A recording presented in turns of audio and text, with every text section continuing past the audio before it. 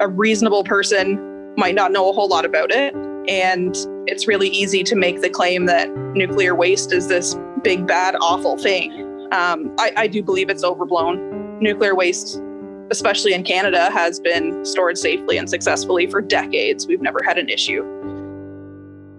The Rational View is a weekly series hosted by me, Dr. Alan Scott, providing a rational, evidence-based perspective on important societal issues.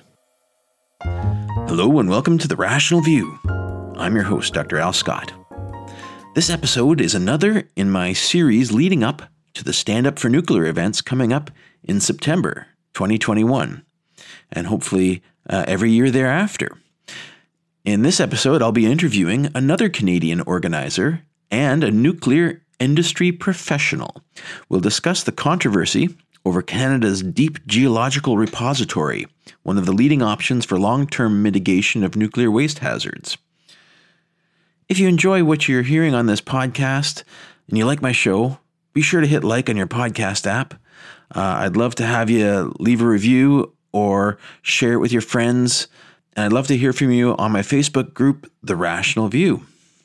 I've got some big news for you. If you're a follower of this podcast, I've got an interview coming up in the fall of 2021 with Dr. Neil deGrasse Tyson. So that's big news. I'm really excited. We'll talk about science and cool stuff, probably touch on astronomy, maybe even touch on nuclear power and climate crisis. Really looking forward to it, so stay tuned. Sheila Whytock is a nuclear operator at Bruce Power in Ontario, Canada.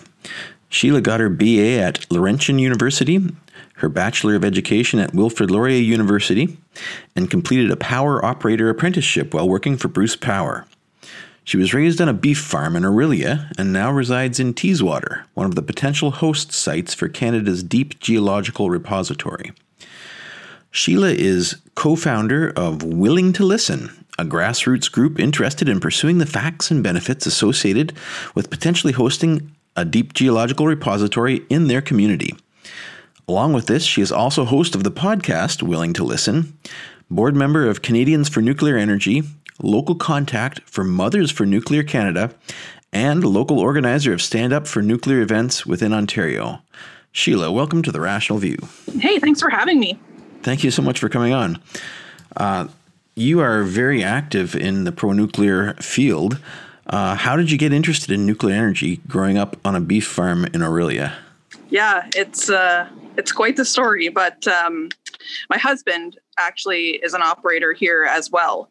And it kind of started when I got my Bachelor of Education and jobs were hard to come by, permanent, reliable jobs at the time. You had to volunteer and supply for quite a while before you could get a full-time job. And he suggested that he thought I'd be a good fit for the operator job.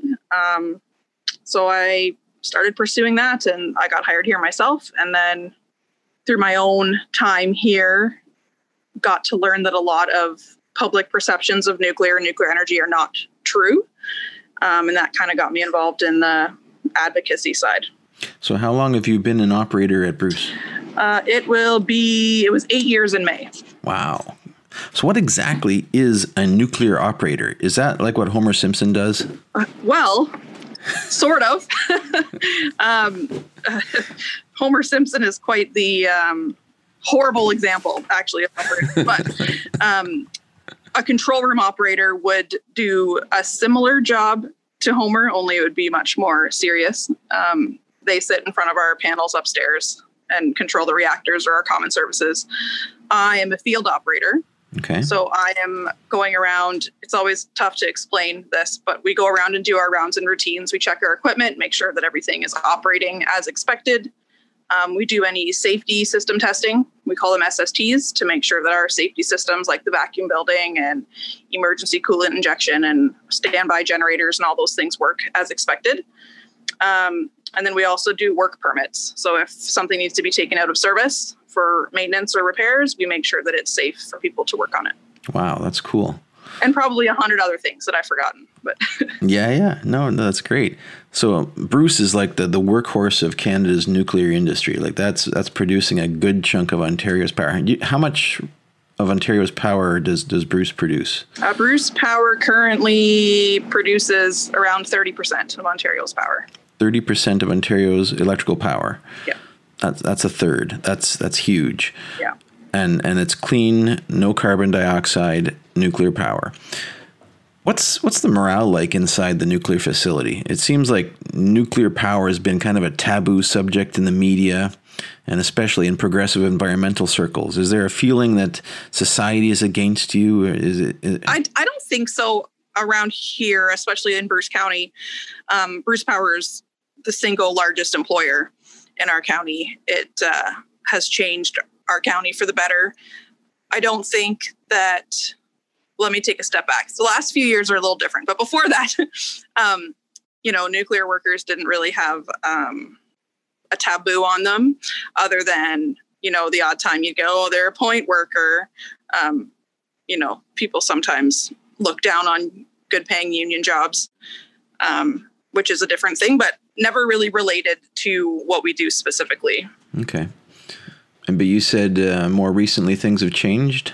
Yeah, a little bit. With the potential of this deep geological repository, we've seen a lot of, I call them anti-nuclear activists kind of coming out of the woodwork. And, I hear it more because I'm in the town that's potentially a host community, but comments about nuclear workers don't care about our safety. They're just doing what's best for the industry. Little snide remarks about things like that. And the general anti-nuclear sentiment seems to be growing among opponents of the DGR. We hear all the time now that nuclear power should be shut down and all of that great stuff. That's great to hear when you're employed there. You hear that a lot. In general, I think there's a lot of misinformation out there that has to be cut through. So I applaud your efforts to be it's not easy, that's for sure. to be pro nuclear. So you're hosting the Stand Up for Nuclear event, as am I. I'm doing one in Ottawa. You're doing one where? Kincardine. This is a long overdue celebration of our climate heroes in the clean nuclear industry. Tell me a bit about the event you're hosting. So right now I've got a lot going on. So unfortunately my stand-up event isn't the top of my priority list. It should be. But right now we're just kind of hosting it as an open house to stop by Victoria Park in Kincardine, say hi. We're going to put together a little scavenger hunt for kids, have some gummy bears for people to take home. Nice. Hopefully a couple of information pamphlets. And we're hoping to do a draw. And we don't know yet how we're going to do that, but it's something we are planning. Yeah, the gummy bear has become the kind of the representative of the uranium pellet. And it's a great way to reach out to kids and get them familiar with nuclear as well. Yeah. One thing you hear a lot about in the public is as a nuclear professional, you probably hear it a lot as well. How do you feel as a nuclear professional about what about the waste argument? Is that an overblown fear? Like, why is this top billing? No, nuclear waste hasn't ever hurt anyone, has it? No. It's never hurt. Civilian nuclear waste has never hurt anyone. The what about the waste? I feel like it's very much the anti-nuclear activists clinging to something that is difficult to understand. It's a very technical concept. And a reasonable person might not know a whole lot about it. And it's really easy to make the claim that nuclear waste is this big, bad, awful thing. I do believe it's overblown. Nuclear waste, especially in Canada, has been stored safely and successfully for decades. We've never had an issue. Like I said, it's definitely anti-nuclear activists just trying to have something to argue against. So when I first chatted with you, I was saying that I was opposed to a deep geological repository because I'd rather recycle the partially used fuel in power society for thousands of years. But you disagreed. Why do you support the DGR as a nuclear professional? I wouldn't say that I disagree with the recycling aspect, but I do disagree with the notion that we don't need a DGR. Okay. And for two reasons, because right now the waste is safe where it is, but it's very heavily reliant on oversight and human intervention to keep it that way. I was speaking to someone and they had said it takes about 100 people employed to keep the fuel safe where it is by monitoring, and eventually there'll be upgrades to casks and things like that. And I feel very strongly that we need to come up with a solution that does not require human intervention before we actually need it.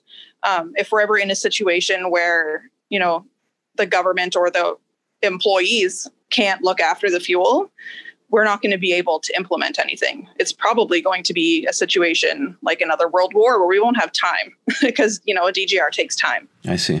And the fuel is retrievable up until the point when they seal the DGR. They can get it back out, which is at the discretion of the community and the regulator. So as long as the community feels there's a benefit to keeping it open or feels there's the potential to reprocess the fuel, we can bring it back up and do so. Okay, so if you do eventually get a breeder reactor facility going where you could reuse the 95% of the fuel that wasn't burnt the first time through, then you can go back and get it as long as it hasn't been sealed off due to some other problem. Yeah, and my understanding is the placement rooms get sealed off first, but all of the access tunnels are still there until they actually seal the whole facility. So we're looking at least 100, 150 years before they look at doing that. Okay, well, that's significant. So there's a long time frame there, and if we always make it a point to pass on to the next generation that we don't want to seal it, then it won't be sealed. Interesting.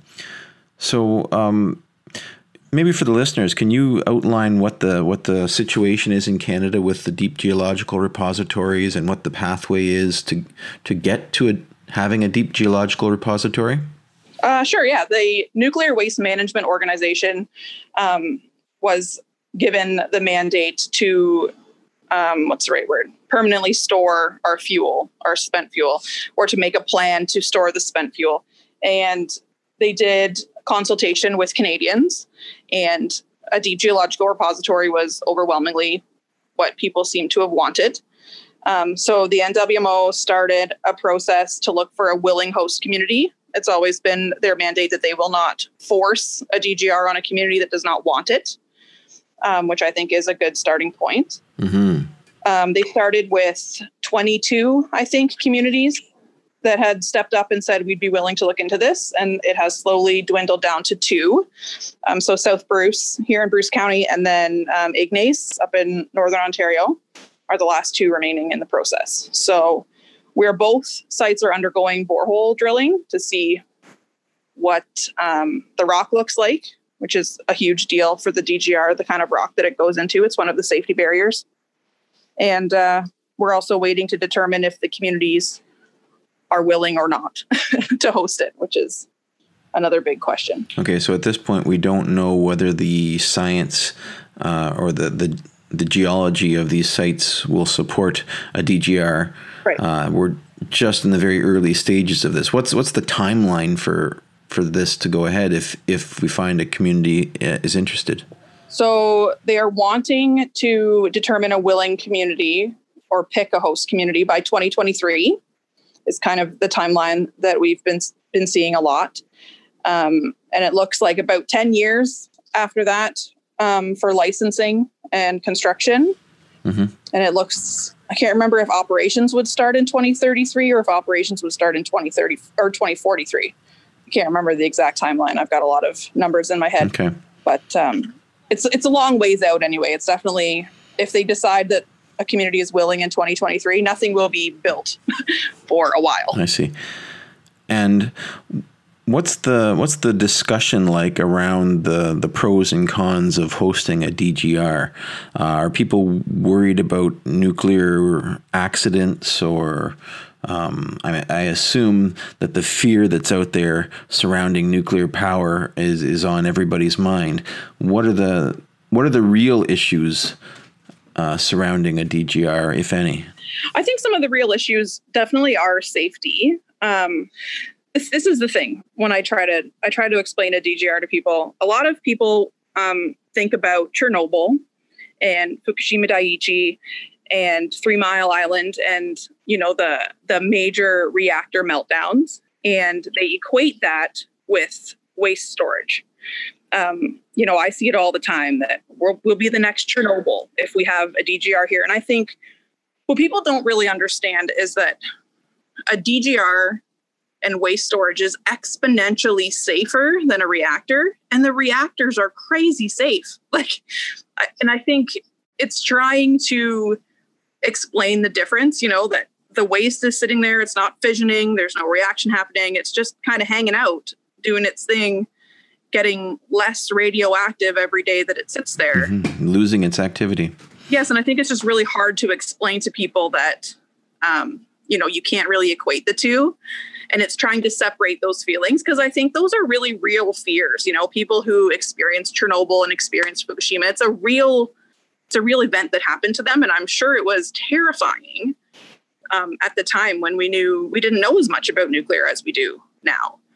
And I'm not trying to downplay those feelings, but I feel like it's just that separation needs to happen, and it's really hard to do. Yeah. So what are the rational fears surrounding a DGR? You say there are safety issues. Yeah, I think, people are worried about the water being contaminated, which by my calculations would take millions of years to ever happen, if it happened. And that's like worst case scenario failure of a DGR. And that's because of the design of these DGRs to put them in a place where the water just moves over geological timescales, right? Yeah. So the way it looks right now, what I know based on what they did for the low and intermediate DGR, the potential one in Bruce Power's site, was the rock hydraulic conductivity was something like 3 million years for radionuclides to travel 1 meter in the rock.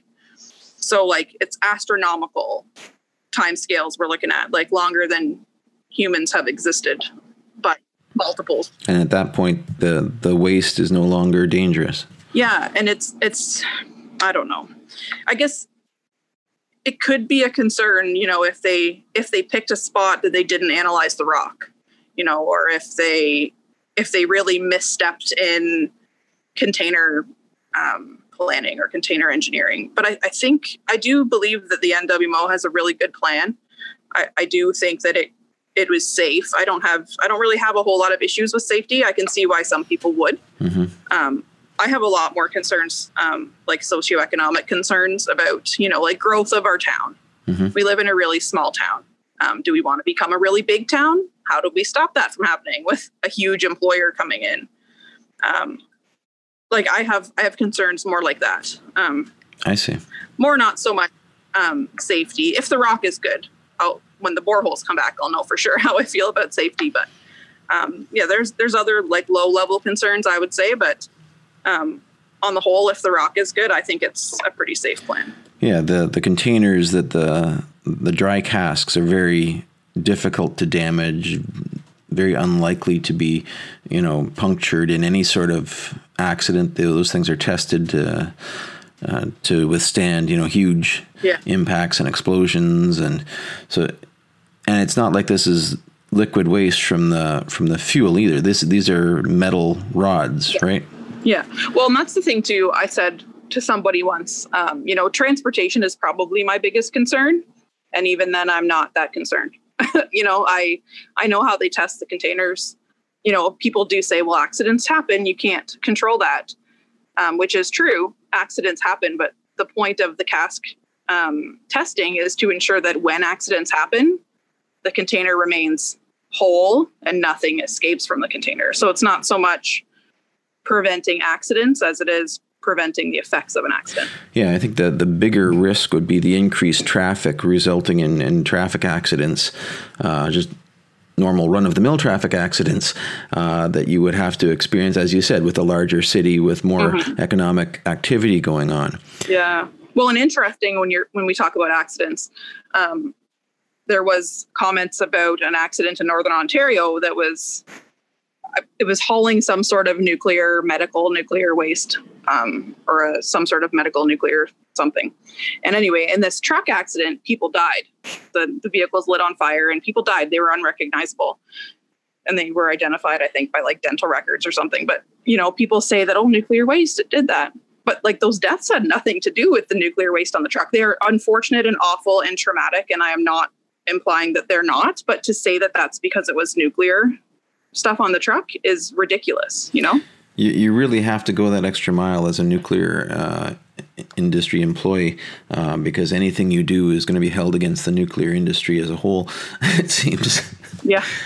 No, talking about the science about water moving slowly over millions of years, I think not a lot of people are aware, but there's actually been natural uranium reactors that operated in 500 million years ago in Oklo, where they actually, over millions of years, water ran through uranium-rich rock and created nuclear waste, effectively exposed in the rock and exposed in the surface, and over the intervening 500,000 billion years, whatever it's been, this stuff is moved less than 10 meters. Yeah. That analogy really blows my mind. And it's funny here in Canada because our reactors they're CANDU reactors. They use natural uranium. And I've had people tell me that you can't compare that to nuclear fuel because it's not the same. Like, no, actually, that is exactly the same because that's exactly what we would put in our reactor. So it's literally the same. Yeah. People are used to the U.S. version where they enrich the fuel. So you've, as a very active proponent of nuclear energy, you've started a group called Willing to Listen. Tell me about why you started this group and what the group represents. Yeah, so Willing to Listen is kind of it's my baby right now. It started out of, I will just say, sheer anger, really. There's no other way to say it.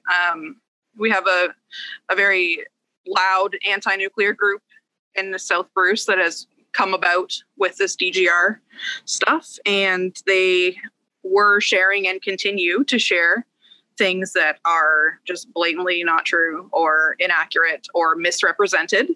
And as a nuclear worker, it was really frustrating to me. I still see things every day that if I responded to everything, I would literally have to quit my job because I would take all my time to respond to it.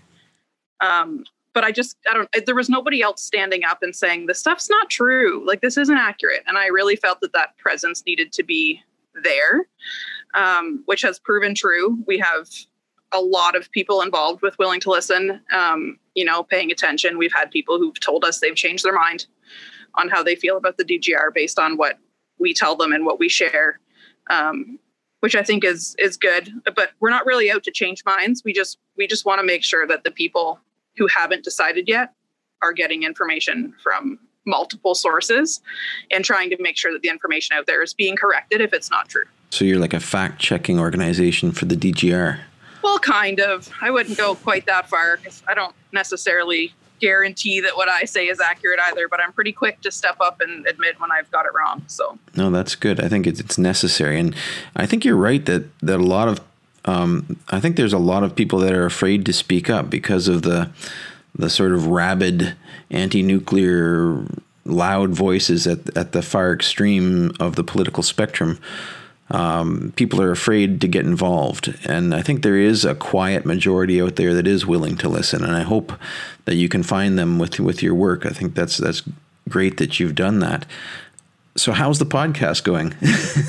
It's funny, actually, though, when you mention the quiet majority and, being scared to speak up, because we do have a very large group of people in South Bruce who don't want to speak up for whatever reason.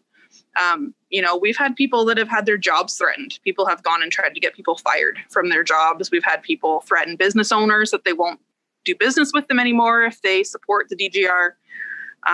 So we just have a lot of people who don't want to say how they feel, don't want to be involved, out of fear of judgment and persecution, basically. Wow. Which I think is really sad. It's a really sad state of affairs when you go that route. And all that blame is being put on our council and the NWMO, saying that it's their fault. Nobody's really wanting to take responsibility for their actions. And it's kind of disheartening when you come from a small town to see that happening. Mm-hmm. That really isn't good. You don't want to see that sort of thing. And that's when the debates become polarized and people aren't willing to talk and people start using ad hominems and they start threatening rather than putting up an argument. That's not good. So I'm glad you're calling them out. That takes some bravery. So you've started a podcast. How's it going? It's going. It's a little more than I thought I was getting into. It's a little more than I bargained for, but, what started as kind of a Facebook group for advocacy, it's really hard to keep people's attention on Facebook. They like short, snappy, quick things they can share. They don't want to read a lot of stuff. So it's difficult. Home of the meme. Yeah, it's really difficult to explain nuclear power and nuclear waste issues in a meme, or in a pic. Like, it's so hard because it's so complicated. So yeah, I find the podcast a little bit better of an avenue for that. I agree. So yeah, I really think like the sky's the limit there. I'm just getting started, but I've got tons of ideas for people to come on and things to talk about. So I'm really hoping that it picks up in its audience and that, the word gets around. That's great. I'm super stoked to see you doing that. And it's the same reason that I started this podcast. It's like, it's just so tiring arguing on social media. It seems like social media has become, basically just weaponized meme posting to ridicule a straw man on both sides. And everyone's sitting happily in their echo chamber, ridiculing straw men, and nobody's talking. And you really need to have kind of the time scale of a podcast to get an issue across and to really dig into things. And that's I really like that part about the medium, the fact that you can talk to people, talk to experts. And I use this to learn. I mean, this is great. I talk to you and I've learned stuff, and, I just talk to all the people that are involved and find out, where they sit on the issues and what they know. And so I get to learn with my listeners. Yeah, it's funny. It's funny when you talk about the echo chamber, because that's very much what's happening in South Bruce with our opposition group is, any of the very vocal people who are not opposed to the project, who would speak up and correct misinformation, have all been banned from their Facebook page. It's quite hilarious, actually, the number of us who've been banned. I think it's funny, Yeah, you find that everywhere. It's crazy. It's tiring thinking about arguments that don't jive with your preconceived notions. It's difficult to think about outside the box, and it's very difficult to change your opinion especially if you've gone and posted memes on Facebook. That takes, oh, I'm wrong. Yeah. That's very difficult. Yeah, for sure. Well, and that's what I've said to people too. I get asked all the time, like, what's going to change your mind? Or, when will you decide if you're actually for or against this DGR? And my answer always is when the boreholes come up, I think will be my big deciding factor. They reach 715 meters. They're going to 900 in the boreholes. So borehole number 1 will be done soon. Cool. And yeah, I've said too, if the rock sucks, I'll put a yellow no DGR sign on my lawn, because if it's crap, I don't want it here. If the rock sucks, sure, I don't want to hear any more from the next guy. I've got kids here. My nieces and nephews are here. My friends' kids are here. I don't want to see anybody get hurt. If it's not going to be safe, I don't want it here as much as the next guy. Well, that's something that I learned in an interview with James Conca, actually. Dr. Conca has been involved with the U.S. Deep Geological Repositories, Yucca Mountain, and the WIP facility, which is the actual operating one for the waste from weapons. And basically, they've spent a lot of money on Yucca Mountain, but it's not a good scientific solution because the rock is fractured. Yep. Whereas the WIP one is this ancient salt bed, basically, that it's self-sealing. Any sort of heat seals it better. Mm-hmm. It's just the ideal place to put it. It's a no-brainer. Yep. If you have something like that to put the nuclear waste. It's been there for billions of years, and it'll stay there for billions of years. So yeah, the science is what people should be listening to, and I'm sure that's going to come out, and hopefully it's a good solution, and maybe will help people to be more comfortable with nuclear power. Because I think that's what we want to achieve by getting a DGR in Canada, is that people become more comfortable with the perceived risk of nuclear waste. The perceived risk, yeah. It's always hard, though, to change people's emotional response. That's what I find most anti-nuclear sentiments, whether they're against nuclear power, nuclear waste, is, first of all, the acquaintance with nuclear weapons, which is irrelevant, but people do it. And, that emotional reaction, it's really hard to cut that emotional reaction. Yeah, it's always made it hard as a proponent, because I remember back in the 70s and 80s when the anti-nuclear weapons testing, most right-thinking people are against open-air nuclear weapons testing. Let's stop this. We're spreading radiation. We don't need to do this. There's no good reason for it. But then the nuclear power kind of got caught up in that, and it was hard to stand up and make that differentiation argument. Yeah. And I see it as almost a swords to plowshares kind of thing. We're taking the nuclear fuel and we're using it for good rather than leaving it available for weapons. I know. Those emotional things are definitely they're my thing, or just trying to break that connection, I guess. Not make the connection, it's break that connection. Because I'm all for stopping nuclear weapons. I think they're awful things, but that doesn't mean I'm against nuclear power. They don't all go hand in hand. Yeah. It's and people make decisions based on emotions. I've learned that as well in this podcast. Rational decisions are very rare. Most of the time, we use our rational faculty to rationalize the emotional decision that we've made. Yeah, and I do find that actually I've said before to people speaking to them on the street in town. We have like rational opposition, and then we have our radical opposition. There's two different camps there. There are people who I think are legit just concerned about, socioeconomic status and like how that's going to affect the town and things like that. And then there's the people who just don't want a DGR in our town hard stop for whatever reason. And, they're not willing to listen to any science or reasoning because they just don't want it. There seems to be a groundswell of NIMBYism in just about every issue that you can think of that has a downside. Nobody wants to have it in their backyard. And that's going to lead us to back into the Stone Age. Mm-hmm. Well, and that can be said about anything, really. We've been, in my work with Willing to Listen, I've done a lot of research on some of the big projects around Teeswater and South Bruce, specifically Teeswater. And years and years ago, they wanted to put in sewers. And there was a big group of people who did not want sewers put in, like just no sewers. But then by the time they got around to actually doing it, the cost had doubled, obviously, because it was however long later. Or even just opposition to Kinetrix has a laundry facility in town, and people are, what are they doing there? What's happening there? There was discussion about possibly them expanding. There was discussion of maybe doing medical isotopes there. Cool. Which, like, to me, I'm like, that would be fantastic. Like, let's do that. Let's save people's lives. That's a great idea. No, we don't want that. Opposition didn't want that happening. We have a marijuana farm outside of town. People wrote letters to council about, marijuana farms and how they're horrible. We don't want one next door. And it's like, is there anything you don't oppose? Like, it does turn into that bananas argument, that build absolutely nothing anywhere near anyone or whatever it is. I've never heard of that one. That's good. But I'm like, it's true. These same people oppose everything that comes to town that doesn't directly benefit them. Yeah. And it's basically the slog that we have decided to take on to try to change minds one at a time, if necessary. Yeah. I feel very strongly that, nuclear power is needed for climate change. I feel very strongly about that, regardless of what my job is. People always say that I say that just because I work at Bruce Power. But I don't. I definitely feel that it's important and it's required, and it's the best way to get energy to everyone. Mm-hmm. Instead of the billions of people who don't have electricity.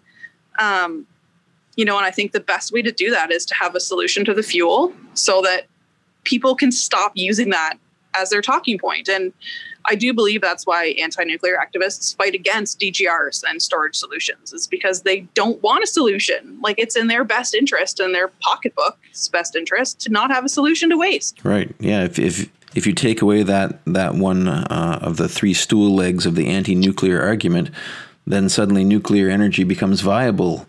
Yeah, exactly. It's all you got left is what about Chernobyl? Yeah, I do feel very strongly that is the motivation there with anti-nuclear activists, and they cling on to small community groups like we have in South Bruce, and feed them stuff that's not true to scare them because they maybe don't know any different. And, they tell them nuclear workers can't be trusted, because I get told that all the time, that I can't be trusted as a nuclear worker. And, it's just the perfect storm, really. They scare people out of their pants and it works. Well, anyone who speaks up for the science is going to be labeled as a nuclear shill. I've been also labeled in the same in any online argument when they run out of pamphlets to throw at you. And The ad hominems begin. The thing that I read the other day, and I totally think it's true. If someone ends a conversation with "you're a nuclear shill," you've won the conversation because they cannot argue your facts anymore. So once they start throwing out, "Oh, you're just a shill," you've won. Yeah, then that's exactly it. And then you walk away. The reason we argue isn't to change the minds of the convinced. It's to basically show the facts and convince the people that are quietly listening. Yeah. About where people that have honest questions. And I like your title, "Willing to Listen." That really does capture the essence of that stance, I think. Mm-hmm. Yeah, and I get questioned on that title a lot. Our opposition will say, "I'm not willing to listen to those opposed," which isn't true. If there's a rational, reasonable point of opposition, I will absolutely look into that for somebody. I will spend the time with the connections that I've made in the industry and outside the industry to find them an answer. But I won't entertain things that are ridiculous. Like, I won't entertain them because I don't have time for that. If it's something that's been proven over and over again, I don't have time to rehash that. Like, a specific example is the thickness of the copper coating on the canisters in Canada is proposed for 3 millimeters. And, people keep saying that's not safe because in Sweden, they've decided 5 centimeters isn't enough. But they don't talk about the flawed research, that came to that conclusion, or all the rebuttal research that's happened since that's proven that actually the copper's fine. They don't talk about any of that. They stick to the one talking point and bring it up repeatedly. So I've just stopped addressing that point because it's been dealt with in my mind, and it's not a concern. But for anyone not following along, they don't know that. They don't know that that's been dealt with. Well, there's such a mess of online videos out there that live forever, and every new person who's indoctrinated into the anti-nuclear talking points has to go through them. And every time I basically gather up a list of rebuttals for each discussion that you get into with a new person. Yeah, it's really time consuming, but in the end, like I said, I think it's worth it. I think nuclear power is important, and I think the DGR is important. Whether it goes in South Bruce or not, I don't know. I want it to go wherever it's safe. But, I think these things are important, and we need to try to take emotion out of it and use our rational brain. Well, that's a great ending point for the Rational View discussion. Thank you so much for joining me. Before I go, I have a question for you that I ask a lot of my guests. Okay. What kind of science fiction do you like? I read a lot of books. Actually, I went through a phase where I read a lot of dystopian stuff, like post-apocalypse kind of things, which is, kind of weird. But I read a lot of that. But lately, it's all nuclear stuff. That's all I do now is nuclear power research, good. Which is depressing. But I have to step off and do some recreational reading again. Well, thank you so much, Sheila. I appreciate you coming on and talking to us, and good luck keeping the lights on in Ontario. Yeah, thanks so much for having me, and I will do my best. If you'd like to follow up with more in-depth discussions, please come find us on Facebook at The Rational View and join our discussion group. If you like what you're hearing, please consider visiting my Patreon page at patron.podbean.com/TheRationalView. Thanks for listening.